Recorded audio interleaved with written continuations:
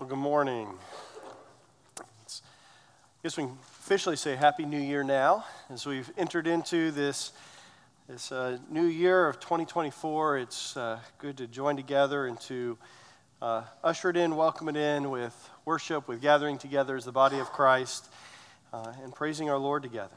And we continue with that as we open up His Word and we study it together as we learn from it. I read a story a few weeks ago near the end of World War II.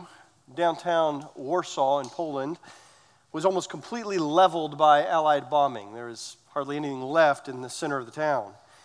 According to one witness, the only skeletal structure, and again it was just skeletal, that remained on the main street was the Polish headquarters of the British and Foreign Bible Society. Not much of it, just a little. And on the only wall that was still fully standing was engraved and clearly legible these words: "Heaven and earth will pass away, but my words will never pass away." And central to these words is the promise that He is coming again. In fact, that's the context. We looked at it several weeks ago. That is the context in which those words are even stated. And this morning we return, after a little bit of a hiatus over the holidays, to that important text we call the Olivet Discourse in Matthew 24 and 25. As we've seen, it can be a bit thorny of a text. Yet, however thorny it may seem at times, it is quite smooth and straight on the topics that should be most important to us. And nothing should help to clear away the clutter, to help us see through the fog, to help prioritize things in our life, and to understand what is most important than the promise that Christ is coming again. The second coming of Christ is a significant theme in Matthew 24 and 25.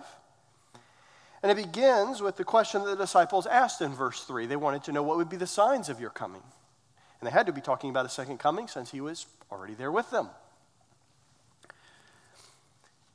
And then in verse 27, Matthew records Jesus picking up that topic, and 10 more times he begins to reference this second coming. As we were reminded last week from 1 Peter 4:7, it brings with it, this second coming, this return of Christ, brings with it an end to this age and all the troubles of this age. And there are many. A couple of weeks before Christmas, we paused after verse 44 of Matthew 24, where Jesus said, "You must be ready, because the Son of Man is coming." We have a problem though, don't we? How do we know we are ready? And by ready, we don't mean, do you want Him to come again?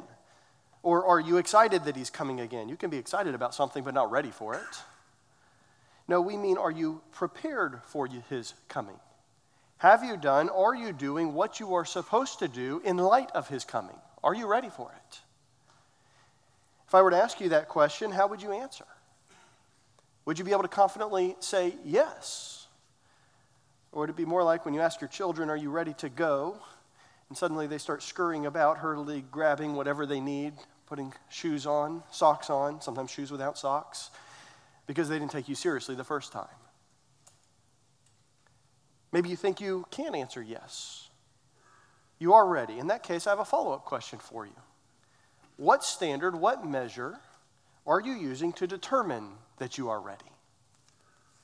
How do you know that you are really ready for Christ's return? Well, the good news for us this morning, the gospel news, is that we can know. Jesus tells us how we can know, and He tells us that by means of a parable that compares two slaves. One that is ready, one that is clearly not. If you want to take your Bibles and open up to Matthew 24, if you haven't already, you can read along with me, beginning in verse 45 through the end of the chapter. Actually, I'm going to back up to verse 44. "For this reason, you also must be ready, for the Son of Man is coming at an hour you do not think He will. Who then, in light of this, is the faithful and sensible slave whom his master put in charge of his household to give them their food at the proper time? Blessed is that slave whom his master finds so doing when he comes. Truly I say to you, he will put him in charge of all his possessions. But if that evil slave says in his heart, my master is not coming for a long time, and begins to beat his fellow slaves and eat and drink with drunkards, the master of that slave will come on a day when he does not expect, and at an hour which he does not know, and will cut him in pieces and assign him a place with the hypocrites. In that place there will be weeping and gnashing of teeth. Pray with me if you would. Father, as we once again enter into the Olivet Discourse and the reminder that you are coming again, pray that you would help us to prioritize what you would have us to prioritize, that we would think rightly, that we would be good stewards of what you have entrusted to us. Help us with that this morning. In your name, amen. Before Christmas, we were introduced to the third characteristic of Christ's return in this Olivet Discourse, this Christ's return called sometimes the Parousia, or what the Old Testament calls the Day of the Lord. And that third characteristic was its unexpectedness, the surprising nature, the lack of knowability with regard to the timing of his return. And as we noted then, Jesus introduces this characteristic in order to instruct us on wise living in this world. How then, in light of this, should we live?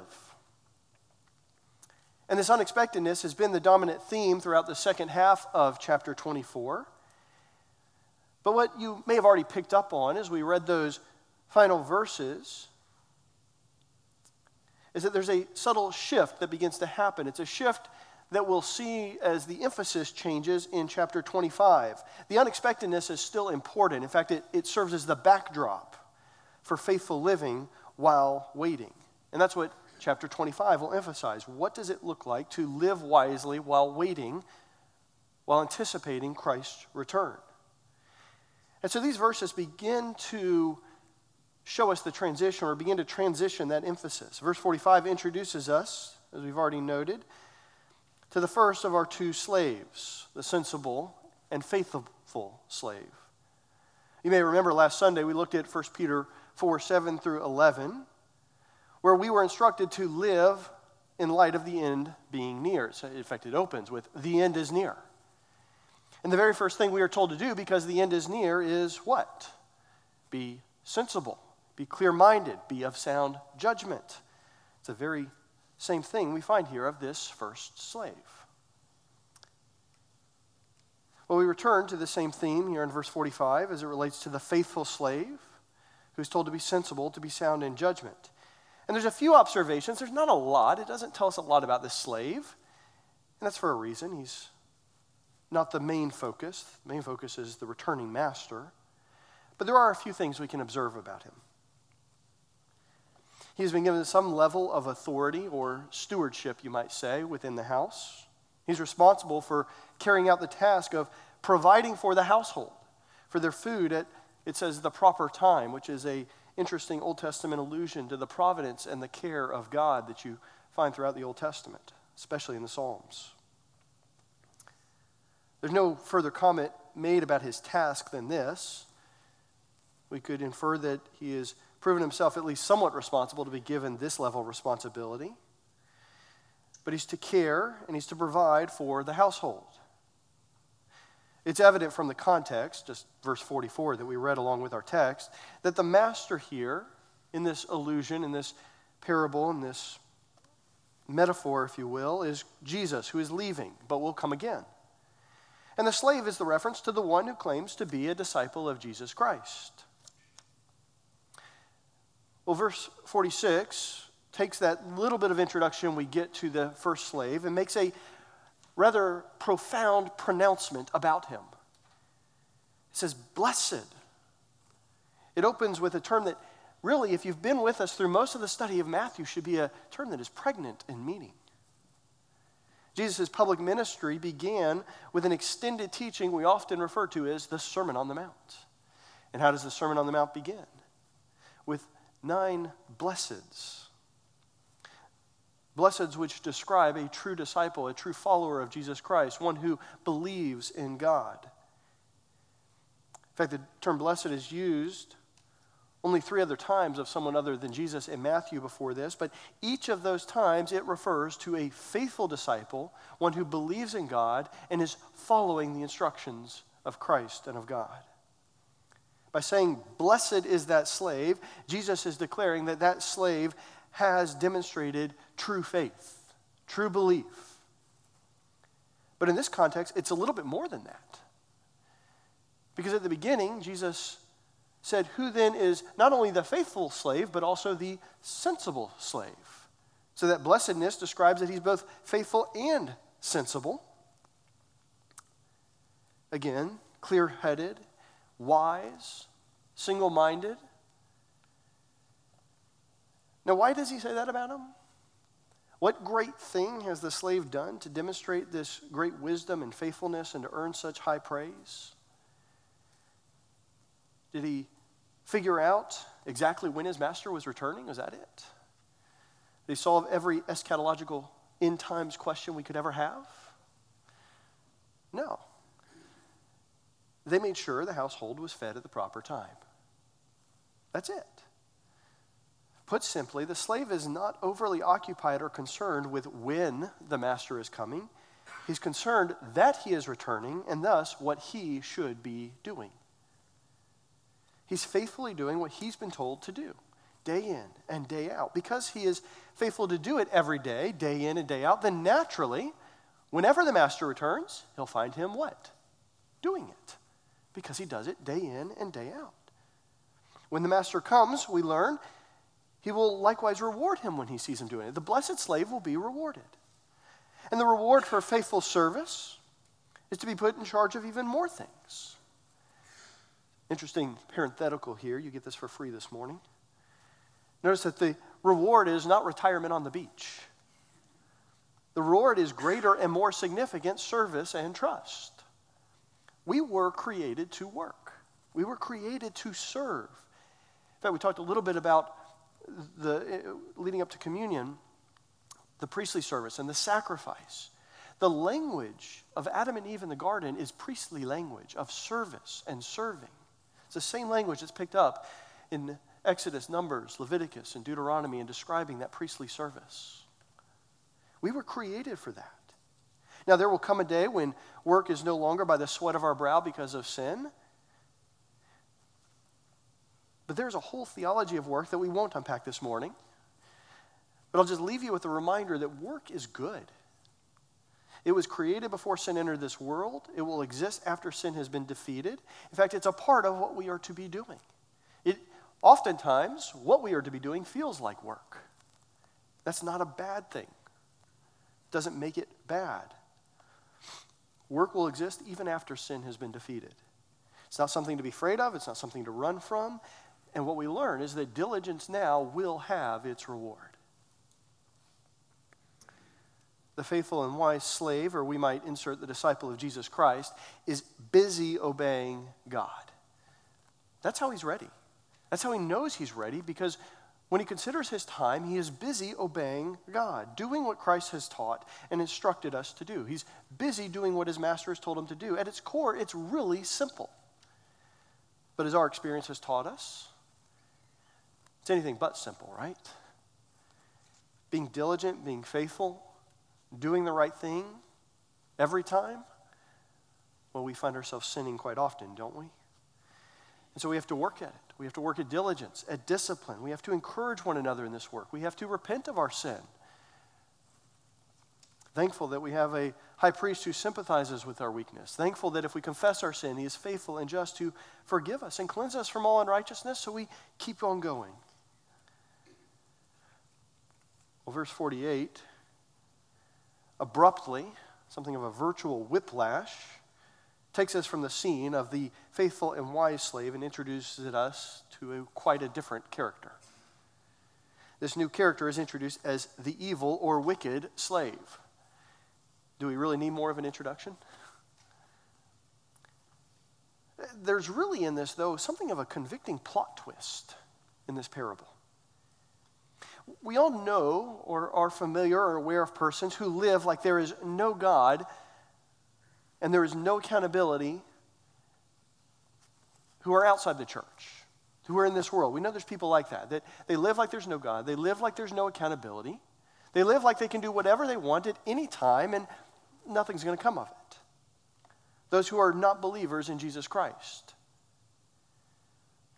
In fact, we saw that group of persons in verses 36 through 41. Notice here, though, the twist is that this type of person, described here as the evil and wicked slave, seems to exist within the body of those who profess to believe. Within, we might say, the church. Up to this point in our study, those living lawlessly and acting like there is no accountability are unbelievers. But this seems to be talking about one who, at least on the surface, professes to be a fellow, who on the outside claims to be a fellow slave. Notice he uses the language, my master. Reminiscent of what Jesus said will happen at the end of the age when many will come to him saying, Lord, Lord, that is, Master, Master. Did we not prophesy in your name? Did we not cast out demons in your name? And what will Jesus say to him in that day? Depart from me, for I never knew you. He's described in verse 49 as a fellow slave, and yet for all his efforts, he's simply a look-alike. Only kind of a look-alike, because we get the extreme version here. He associates with the fellow slaves, he dresses like them, he lives with them, but as verse 51 indicates, he is not really one of them. He's a hypocrite, he's an actor. In fact, jumping ahead a bit to verse 51, the final punishment of this slave is there, and it's the same punishment that we see of the hypocrites and the wicked religious leaders throughout Matthew. Just two examples, Matthew 8:12, where Jesus says, but the sons of the kingdom will be cast out into the outer darkness. In that place there will be weeping and gnashing of teeth. Matthew 22:13. Then the king said to his servants, this was another parable, bind him hand and foot, throw him into the outer darkness. In that place there will be weeping and gnashing of teeth. The hypocrite puts on the airs, they put on the appearance of religiosity. But at the heart they are wicked and they are self-serving. And while the sin of some will follow them, they're much better at hiding it. It's harder to tell. In this parable, the sin goes before him. The evil is clearly manifest in this wicked slave.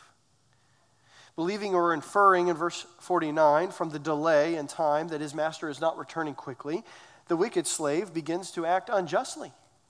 He beats his fellow slaves. Now again, we might infer that this slave is being compared to the previous one, so he's likewise been given the same commission. He's been put in charge of the household to love, to care, to provide. And instead, what does he do? He abuses them. Note too, he's called a fellow slave. He at least associates himself that way. But also says something about his status. Despite the responsibilities, despite the fact that he has some level of responsibility that puts him in charge, he is still a fellow slave. He's not greater, he's not more important or better than them, though he certainly acts like it. Well, I believe this passage as a whole is intended to instruct all believers, all those who should be waiting for Christ's return and looking to be ready at his return. It's particularly appropriate for those in positions of leadership in the church. To remember their place, to remember what Jesus says. What he said in Matthew chapter 20, verses 25 through 28. You remember that? The disciples were bickering amongst themselves, who's the greater? And Jesus called them to himself and said, you know that the rulers of the Gentiles lord it over them. And their great men, they exercise authority over them. It's not to be this way among you. But whoever wishes to be great among you shall be your servant. And whoever wishes to be first among you shall be your slave. Just as the Son of Man did not come to be served, but to serve and give his life a ransom for many. One of the clearest signs of a godly leader in the church is that they are a servant in the church. There's no job that's beneath them. There's no person that's beneath them. Now, there's a benefit to sharing the load and using time wisely, but that's a matter of prudence, not pride. a leader in the church should look strange to the world. Because a godly leader in the church, first and foremost, serves others and considers themselves a slave.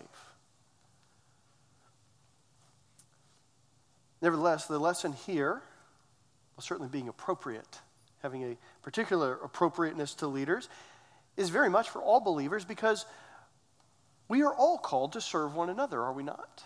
We're all called to be servants. Galatians 5:13-14. For you were called to freedom, brethren. Only do not turn that freedom into an opportunity for the flesh, but through love serve one another. For the whole law is fulfilled in one word. In the statement, you shall love your neighbor as yourself. We've also all likewise, as we were reminded last week, been given a stewardship, which is a different way of saying we have all been given responsibility by our master. 1 Peter 4:10. As each one has received a special gift, employ it in serving one another as good stewards of the manifold grace of God. Well, returning to verse 49, the wicked slave uses his temporary authority and begins to abuse his fellow slaves. And then to his cruelty, as if that wasn't enough, he adds self-indulgence. You see there the phrase eating and drinking with drunkards. This is really a catch-all phrase. It serves as something of a euphemism for all sorts of unrighteousness. 1 Corinthians 10:7 says, do not be idolaters as some of them were. As it is written, the people sat down to eat and drink and stood up to play. Galatians 5:21, envying, drunkenness, carousing, things like these, of which I forewarn you. Those are the catch-alls. Those are the capital terms under which all the others fall. There is in the life of this evil and wicked slave, which again, it's a little bit of hyperbole. Here's what the really wicked one looks like. For clarity, this is what he looks like. There is a complete disregard for his responsibility. He could care less what his master has told him to do. By any measure, we would say, if we were to look at this slave, knowing the master is returning, by any measure we would say, he's not ready. Why? Because he's not even trying to do what he's supposed to be doing. In comparison to the faithful and the sensible slave who is always doing what he's to be doing, or is day in and day out doing what he's to be doing, you have this one who is doing anything but what he's to be doing. It's like the employee who wastes away their time while their boss is on vacation, or the student who puts off their homework because their teacher got sick. They're not ready for them to return. They're not doing what they're supposed to be doing. The problem for this wicked slave is that delay does not mean cancellation, as we see in verse 50. We talked about this last week. We are to live like the end is near. Near in terms of proximity. There is an imminency that it should impact, and this imminency should impact how we live. The wicked slave will learn that delay does not mean cancellation of the master's return. He is coming again. It's emphasized by the phrase there in verse 50, at an hour which he does not know or does not expect. The only reason for providing this extra detail, rather than just saying again, he's coming, is to emphasize the certainty of his return. It will come, just not at the hour and the day that he expects. The master may be away for a longer time period than expected, but that does not mean he will never come back. The application to the coming of the Son of Man is obvious from the context of verse 44 and the repeated emphasis on the unexpectedness of the master's return. And we talked about how this has certainly been a problem in the church since just a couple days after Christ's ascension into heaven. Talked about that last week. It's the book of 2 Peter. The letter that he had to write to believers was predominantly written to address that issue, right? Of do not think the Lord is slow about his promise, as some count slowness. He's patient, not wishing any to perish, but all to come to repentance. He is coming again. He's not slow. We need to act like it's near. It could happen at any moment. Well, what happens when the master does return? Well, if you have a weak stomach, look away. The parable or the illustration ends with an abrupt and unhappy fate for the wicked slave. He is cut in two. Now, you would think that would be the end of it. This is gruesome. It's a severe punishment. And once you're cut in two, you're dead. Right? That's the end of it. Well, no, not so fast. What Jesus illustrates here and reminds us of is that there is a fate worse than death. After death comes weeping and gnashing of teeth. Death in this life may end pain, but may end the pain in this life, but death in eternity for the wicked, for the unbelieving, for those who act like Christ will never return, is never-ending agony. Wishing that it was possible to die, that it was possible to end the agony, but instead it will continue forever and ever. Now, I cannot leave here without making what I think is an important observation. There's something significant that is implied in both the reward of the good slave and the punishment of the evil. Remember, I said the emphasis here, even though we have the two illustrations of the good and faithful slave and the wicked and evil slave, the emphasis is still on the master in his return. And in order for the master, when he returns, to know the slave has been faithful, that the household has been cared for, or likewise, that they have been abused, and the wicked slave is in fact wicked, he must evaluate, he must discern. Another word for that is he must judge. He must judge the faithfulness, the wisdom, to determine the slave's readiness upon his return. Now, if we're honest with ourselves, judging has a bit of a negative connotation, doesn't it? We don't mean it as a compliment when we say someone is judgy. Well, I'm here to tell you judgment's gotten a bad rap. There are forms of judgment that are bad where we shouldn't be doing that. We're judging with impure motives, as James calls it. But there are very good times to judge. In fact, when you open your fridge and you see milk that's been sitting there a very long time, it's time to start judging. One of the most neglected themes in the modern church is the theme of judgment. Judgment of God towards sinners who do not repent and cry out in forgiveness. Judgment of God toward the church, as Peter calls out in 1 Peter 4:17. And even the judgment of Christians. In case you wonder where I got that, Matthew 16, verse 27. For the Son of Man is going to come in the glory of his Father with his angels and will then repay every man according to his deeds. Not just some, every man. Likewise, in Romans 14:12, so then each one of us, he's writing to believers. Paul is writing to the believers in Rome. He says, each one of us will give an account of himself to God. We see it in Paul's letters to the Corinthians, where he talks about the judgment of believers. Judgment is not a dirty word. It's not a bad word. Rather, it's a word from Jesus, the loving Lord of the universe.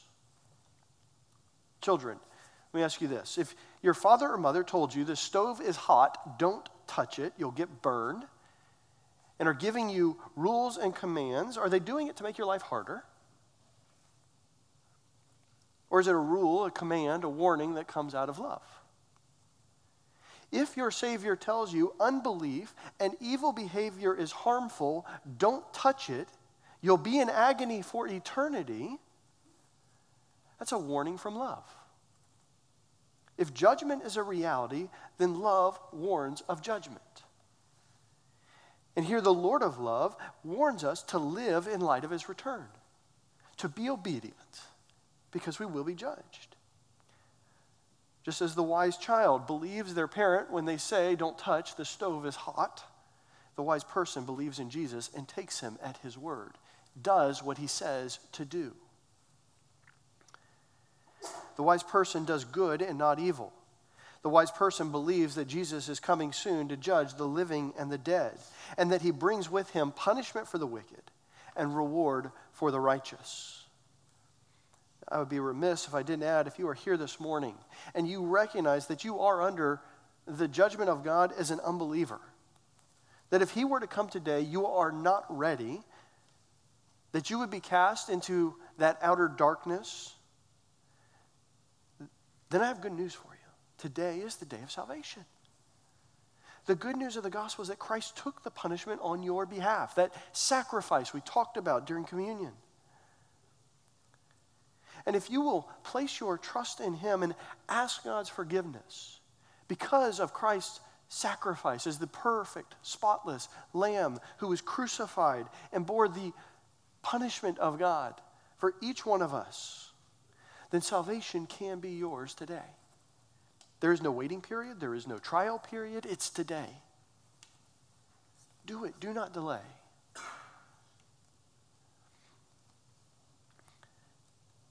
You know, it's true. We do not know the day or hour Christ will return. But what is clear from this just short parable is that we do not need to know. And we certainly should not be preoccupied with the when. In all of this, what is often ignored is that the last things should still be first. We don't know when Jesus will return, but we know for certain that he will return. And so as Peter says, as Matthew records Jesus saying, we are to be ready. We should be busy building up and longing for his kingdom. The answer to that question we started with, how do I know I am ready? It's there in verse 46. Day in and day out, we are faithful at living wisely. We're doing what he told us to do. Wise living is Christ-like living. It's following the instructions of Christ. The instructions that he entrusted the apostles to teach and to provide to us. And so we do those things. We love one another. We preach the gospel. When we get discouraged or begin to lose focus, we remind ourselves, we remind one another, he is near, he is coming again. I believe it was Martin Luther who said that Christians should live as if Jesus had died this morning, risen this afternoon, and was coming this evening. And it was Jonathan Edwards who wrote in his famous resolutions, actually, this made an impact on him because he wrote it in 2 different resolutions. Resolved never to do anything which I should be afraid to do if it were the last hour of my life. And a little bit later he wrote, resolved never to do anything which I should be afraid to do if I expected it would not be above an hour before I should hear the last trumpet. That's living like you're ready. How are you doing with that? Let's pray. Father, we thank you for this encouragement this morning to be ready. Pray that you would help us to encourage, to exhort one another to be ready for your return, to be ready for judgment, that we might, at that judgment, hear declared to us, well done, good and faithful servant. Help us to be faithful stewards with what you have entrusted us with, not wishing for more, not wishing for less, but faithful with what we have. Father, we thank you and praise you that you have not left us wondering what it looks like to be ready, that you have given us so much instruction in your word. Help us in being disciplined. Help us to show love for one another. In your name, amen. Let's stand as we sing, Jesus Paid It All.